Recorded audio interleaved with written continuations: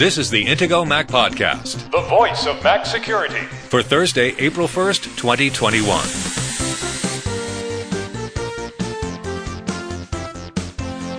This week's Intego Mac Podcast security headlines include iOS developers are the target of a new malware attack. There's a new warning about app subscriptions and potential fleeceware. 5G vulnerabilities could expose user location data. Plus, some private browsing tips, including a desktop Safari security setting you might have missed. Now, here are the hosts of the Intego Mac Podcast, veteran Mac journalist Kirk McElhearn, and Intego's chief security analyst, Josh Long. Good morning, Josh. How you doing today? I'm doing well. How are you, Kirk? I'm doing okay. You know what tomorrow is? And I say tomorrow because we're recording the day before tomorrow, so we're recording on yesterday. So do you know what tomorrow is? Yes. Tomorrow, the day this episode will be released, is April 1st. April 1st. What usually happens on April 1st, Josh? This is that dreaded day when people make dumb jokes on the internet, and this whole practice should have been stopped decades ago. But inevitably, there are still even news sites that try to pull this off every year, and it's just a nightmare. Yeah, I found it annoying. Now, last year, since we were already dealing with COVID and a lot of people were in lockdown, there were very few such things. Just to let everyone know, we're not going to do an April Fool's joke, neither here or on the Intego website or on the Intego Mac Security blog. But it did remind me of that one really good April Fool's joke that was not a joke in 2004 when Google announced Gmail. And everyone thought it was a joke because free email with a gigabyte of storage? I mean, how would that be possible? Yet it was true. Yeah, Gmail was a huge thing for the time. We didn't have a really strong contender that I think everyone could just easily go to that was free, that provided a ton of storage. That was one of the really big, I don't know if you can call it a selling point for a free service, but that was one of the big things about it was that you never have to delete your email. You don't have to delete it manually. You know, anytime you get attachments, you don't have to worry about, is this filling up my inbox? That was one of the beautiful things about Gmail from the start, was that they gave you a lot of storage. Also, another service that launched on April 1st was the Cloudflare DNS service we mentioned a couple of times, 1.1.1.1, because it's 4 ones, so they launched it on 4/1, April 1st. They thought that was clever. I thought that was kind of confusing because it was like, okay, are you really launching this service then? Yeah, the problem is if it's a serious product or service being released, everyone questions it. And with Google, it was actually good for them. They got a lot of press because if you remember back in 2004, Google was not evil. Yeah, we didn't know it was evil yet anyway. Yes. Okay, in other news, a quick public service announcement. Apple has said that their Worldwide Developer Conference will be held from June 7 through 11, once again in a virtual format like last year. I know a number of developers, and particularly developers who aren't in the U.S., for whom, if they win the lottery to get a ticket and to pay the exorbitant price to go to the WWDC, they then have to pay for airfare and hotel rooms at exorbitant prices as well.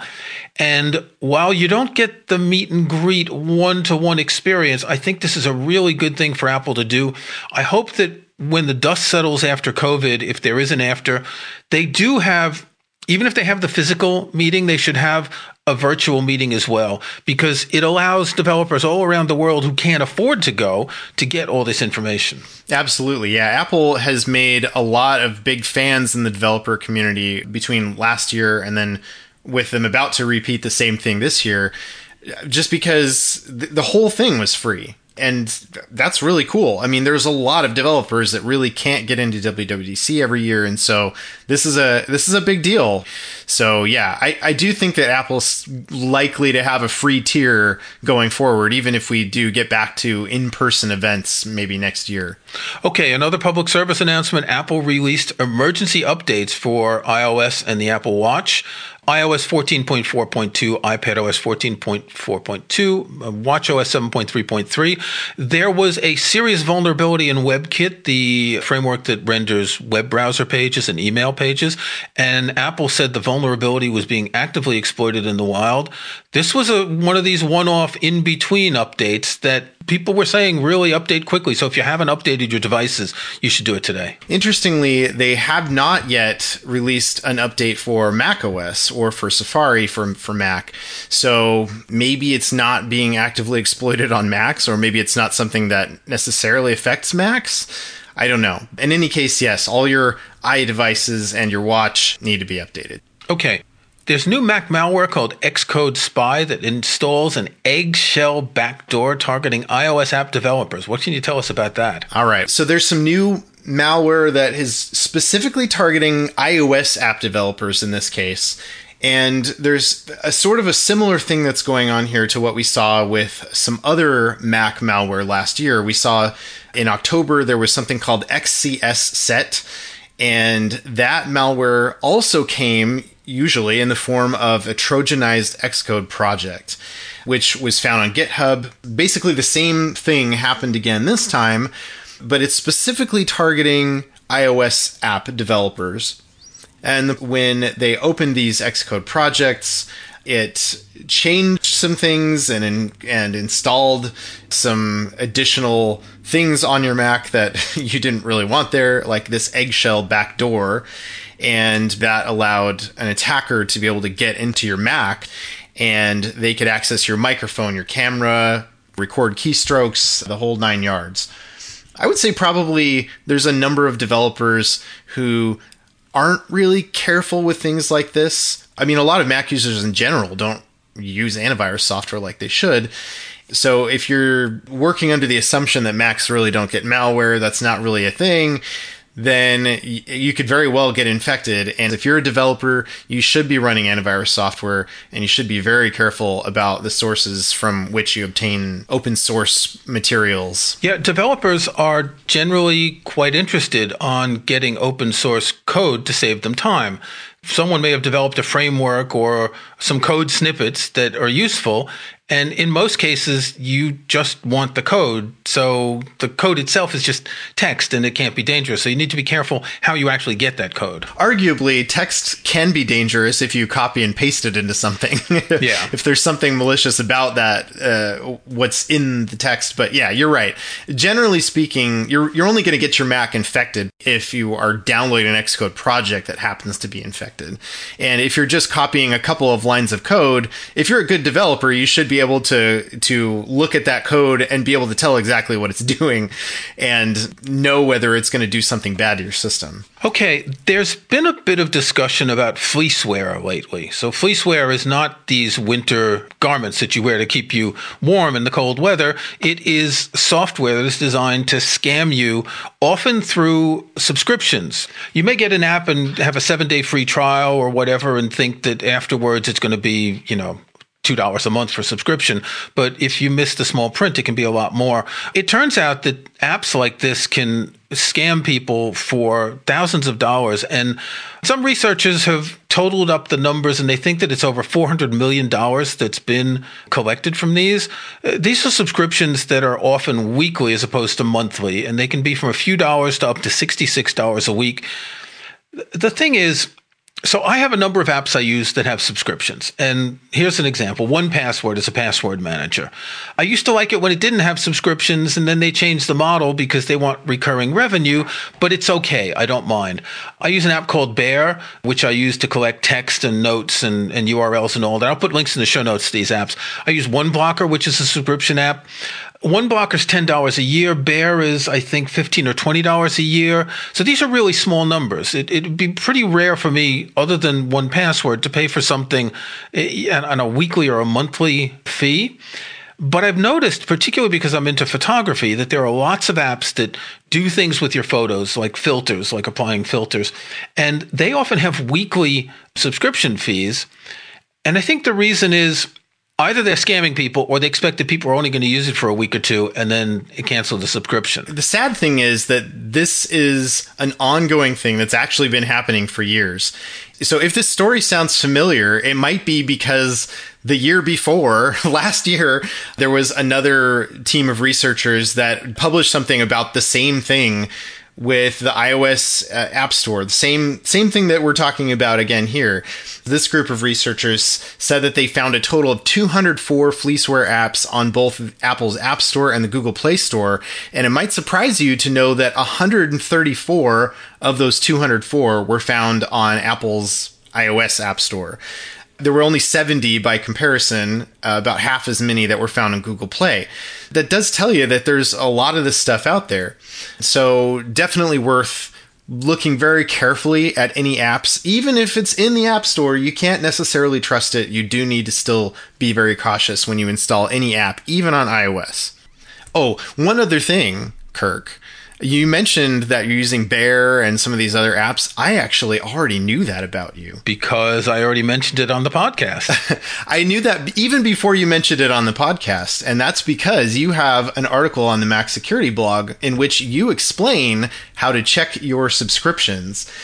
And you've got some nice screenshots in there that you use Guardian puzzles and crosswords and Bear and OneBlocker for Safari. And, you have Apple TV Plus as well. Well, Apple TV Plus is free. And I have tried to do the Guardian's cryptic crosswords. If anyone does crosswords and they know what cryptic crosswords are, they know that they are very hard to do for people who aren't British. It's a British style of crossword. But yes, I have a handful of apps. My 1Password subscription doesn't go through Apple. It goes directly with them. But I'm not really big on subscriptions because I want to own the app, and an app has to provide an actual ongoing service to me to make a subscription worthwhile. Absolutely. So the reason I mentioned this article, we will have a link in the show notes. This is definitely something you should check out because a lot of people don't realize when you delete an app from your iPhone, it doesn't cancel the subscription, which is crazy. And there is some fine print. Apple does kind of try to let you know this, but they don't really do anything to help you to cancel that subscription beyond that. When I go here, I see absolutely nothing. I have 0 subscriptions going through Apple, but you may have something in there that you didn't know you were still paying for, that you may have paid for a long time ago. So make sure to check out your subscriptions, and you might end up saving some money when you realize you're still subscribed to something you're not using anymore. Do you not have a free subscription to Apple TV Plus? I don't yet, and I actually qualify for one. I need to sign up for it. I don't know. I'm dragging my feet because I have all these subscription television and movie watching services already, and do I really need Apple TV Plus? I mean, I guess I might as well, since I can get it for free now for a year. But if it's free. Yeah. Okay. All right. We're going to take a break. When we come back, we're going to talk about another scam and some other security news. Protecting your online security and privacy has never been more important than it is today. Intego has been proudly protecting Mac users since 1997, and our latest Mac Protection Suite includes the tools you need to stay protected in 2021. Intego's Mac Premium Bundle X9 includes Virus Barrier, the world's best Mac anti-malware protection, Net Barrier for powerful inbound and outbound firewall security. Personal Backup will keep your important files safe from ransomware, and much more to help protect, secure, and organize your Mac. Best of all, it's compatible with macOS Big Sur and the latest Apple Silicon Macs. Download the free trial of Mac Premium Bundle X9 from Intego.com today. When you're ready to buy, Intego Mac Podcast listeners can get a special discount by using the link in this episode's show notes at podcast.intego.com. That's podcast.intego.com. And click on this episode to find the special discount link exclusively for Intego Mac Podcast listeners. Intego, world-class protection and utility software for Mac users, made by the Mac security experts.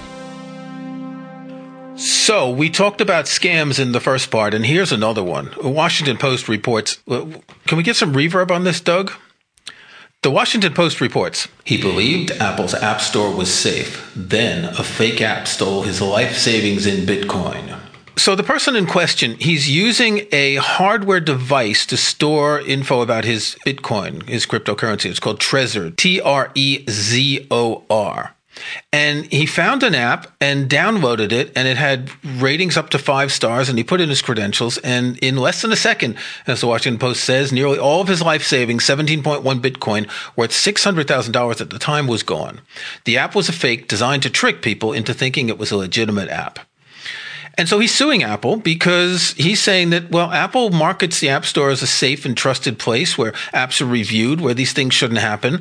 And yes, he's right, but yes, he's wrong. In other words, he really should pay more attention to that sort of thing. It's like Apple shouldn't be selling fake apps, and Apple should have some responsibility, but there's no way he's going to get this virtual pseudo money back. By the way, that 17.1 Bitcoins in today's US dollar, that is worth over $1 million. So, yikes. That's a lot of money to lose just because of a mistake, because of downloading an app from a trusted app store, and then it turns out that it was a scam app.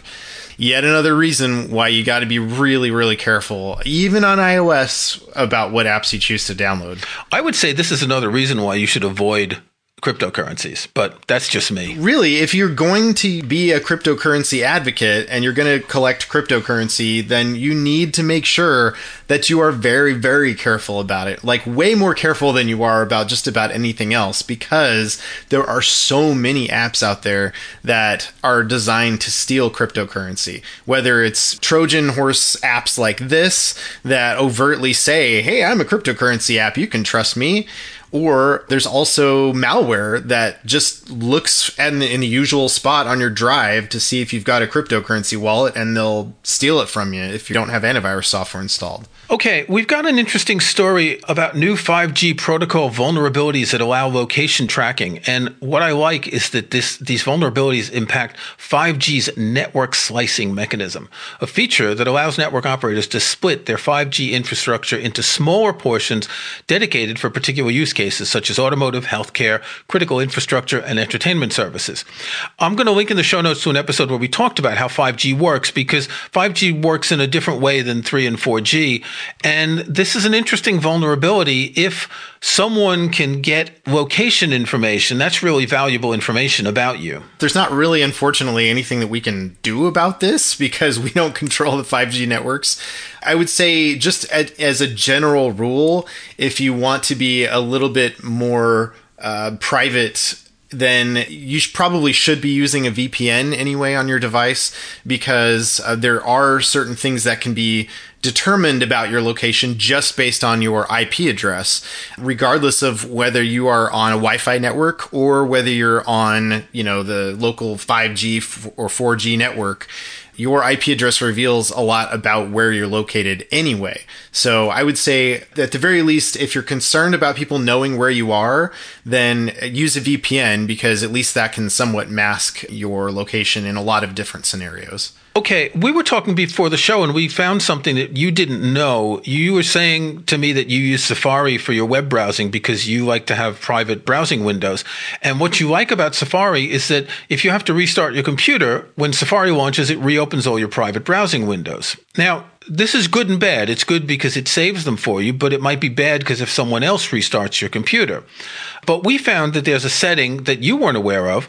If you go to Safari Preferences General, there's a setting, Safari opens with. You can choose all windows from last session or all non-private windows from last session. And for me, since I don't remember ever changing the setting, I believe the default is all windows from last session. Now, this is kind of interesting because you might perceive that is somewhat of a privacy concern, or could be, because maybe you don't really want all of your private browsing sessions to be restored the next time that you open Safari. There may be scenarios where you're using private browsing because you don't want someone to come along later and see what you were looking at. But in this case, if someone has access to your machine, they could sit down at your computer, reopen Safari, and pull up all the private browsing windows that you had open last time if you happen to leave them open when you quit the app. So that is something to be aware of. If you don't want that behavior, then you can change the default. You can change it to all non-private windows from last session, and that will work just as well. For me, and you mentioned that I use Safari. Safari is one of many browsers that I use. My primary browser, as we've mentioned recently, is Microsoft Edge Canary. I like Edge because it uses the same rendering engine as Google Chrome, but it doesn't have the extra junk and privacy invading things that Chrome likes to include by default. But just like every other browser that I'm aware of, your private browsing windows are gone forever. As soon as you quit the app, even if you left them open when you quit, they will be gone the next time you relaunch the browser. So it is something worth noting about Safari that it does give you that flexibility if that's a useful feature to you to have private browsing windows reopen. If I had time, I would go through our podcasts from 2019 where, and I'm pretty sure this is a direct quote, you said, "Why would anybody use Edge?" Do you remember that? It's true. I said that. Yeah, we have an article also on the Intego Mac Security blog where we talk about here are some alternative browsers if you want to switch browsers on Mac OS or iOS. Actually, a separate article for each of those.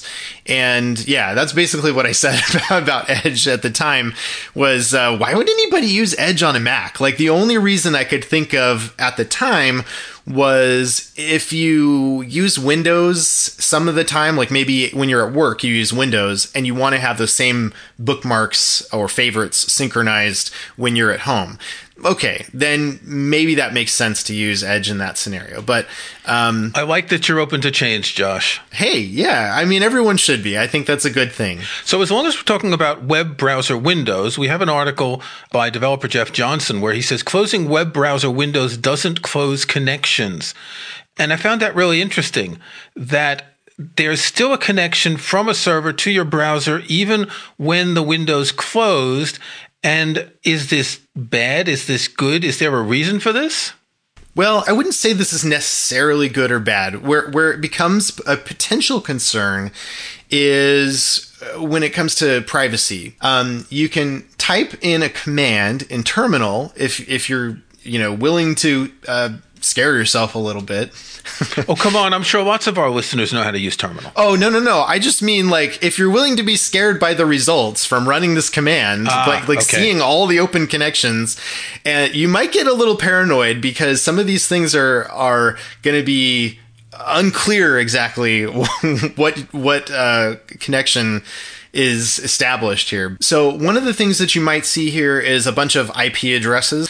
So it may not really be obvious what exactly these connections are, which is why I said this may look a little bit scary. Jeff took a look at what was established and he saw that there were connections open. By the way, you can also use other tools like Intego's Net Barrier to see what connections are active on your machine at any given time. And it gives you a much nicer interface than using this terminal command because you can actually very easily see what apps you have open and which apps actually have established those connections with different websites and different servers. Another thing he points out is that when you close private browsing windows, the connections are shut down. Yeah, that's right. So this was really interesting to me. I didn't know about this. What he said here is that as he was experimenting with this, he discovered that when he closed a browser window that was not private browsing, these connections remained established. And there's a good reason for this. Among other things, it makes sure that you don't have to, your computer in the background doesn't have to look up the DNS all over again. So if you go to apple.com again, within the next several minutes, it's not going to have to figure out, okay, well, what IP address is that? It all takes milliseconds, but you don't want these things necessarily to be happening every single time. And so that's one of the reasons why these connections are maintained, is to save time. And with the private browsing windows, what he discovered was that if he went to a website in a private browsing window and closed all the private browsing windows, now those connections actually dropped, which is good. This is the behavior that you do want to see. So this is another reason why you may want to consider using private browsing, especially if you're concerned about, what sites that you visit might be able to glean about you and, whether they might be able to find out your actual IP address after you disconnect from the VPN or things like that. Okay, let's end with an article on the website of one of our sister companies, CyberGhost, why unsubscribing from spam emails is not the safest. This is something I've been aware of for a long time. When you click an unsubscribe link in an email, you're basically telling the spammer that your address is good. And in some cases, you can end up getting more spam. Now, Apple has a new system they introduced a couple years ago that if you're on a mailing list, you can click an unsubscribe link in the header of your email to unsubscribe. And Apple does it in a slightly different way. It's not going to be from your address. I'm not sure how it works. Is that safer than just a normal unsubscribe? I think the way that Apple's feature works is that it looks to see if this is like an established mailing list backend. So if they're using a system that is common, that a lot of companies are using, then it knows that it's safe to use that unsubscribe link, and it just puts it in a little bit more in your face rather than having to look at the very bottom of the email for an unsubscribe from this list link. What this article on the CyberGhost blog is talking about is that when you get unsolicited mail, which is like, that's the definition of spam, right? Is unsolicited commercial email. You don't want to necessarily reveal anything about yourself by clicking on one of these unsubscribe links. Because remember, you're going to give them your IP address. You're going to confirm that you actually do have that email address, that you're checking it on a regular basis, because the only way for you to click on that unsubscribe link is if you checked that email that they sent you. So they may not even know whether their emails are getting to a person or not. But as soon as you click on that link, or in some cases they'll say reply and type unsubscribe in the subject line or something like that. As soon as you do that, then you're confirming to that company that you got their email, which may mean maybe they'll take you off of that list even, but they might also add you to 3 or 4 other lists or sell your email address to somebody else because now they've confirmed that your address is actually working. So one other thing that I wanted to make sure that we mention about this is that it's important to not destroy the reputation of legitimate brands by clicking on that spam button. As tempting as that is, it's important to understand the difference between spam and what sometimes people call, somewhat jokingly, ham, right? You've got companies that you intended to subscribe to, or you establish some business relationship with. You may have an account with them, and you may not want to be on a particular mailing list. So in those cases, because you know you have a relationship with that company, you should use those unsubscribe links because it makes sense, right? They already know that you have that email address because you signed up with them. You don't want to click the spam button because what can inadvertently happen is that sometimes legitimate companies get blacklisted by these anti-spam companies because they see a lot of people clicking on these this is spam buttons. And that might be email providers like Microsoft, maybe use Outlook or Hotmail, maybe use Gmail. And the more people click on that spam button, the more likely it is that those messages are going to get automatically filtered for anybody who receives those emails in the future. So make sure you do the right thing by those companies and do unsubscribe to things that you know you signed up for or you have a relationship with that company. Don't do it whenever there's somebody who's sending you email and you've never heard of them before. It is okay if you don't have a relationship with that company to hit that spam button. Please do, because it tells your email provider that they are junk and nobody should be getting this message. Quick anecdote related to that. I have been hosting my personal website on WordPress.com for a couple of years. And sometime last year, I realized I wasn't getting emails from readers, or I wasn't getting the kind of emails that would tell me there was a new comment that I needed to moderate.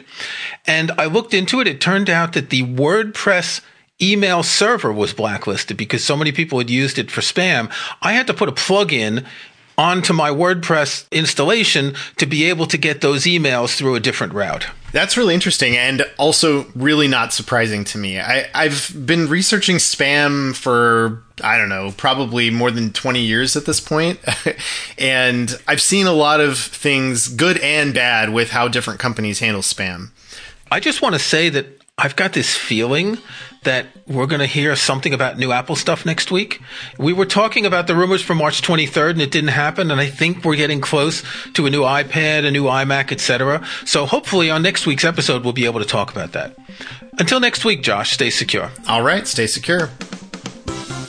Thanks for listening to the Intego Mac Podcast, the voice of Mac security, with your hosts Kirk McElhearn and Josh Long. To get every weekly episode, be sure to follow us in Apple Podcasts, or subscribe in your favorite podcast app. And if you can, leave a rating, a like, or a review. Links to topics and information mentioned in the podcast can be found in the show notes for the episode at podcast.intego.com. The Intego website is also where to find details on the full line of Intego security and utility software. Intego.com.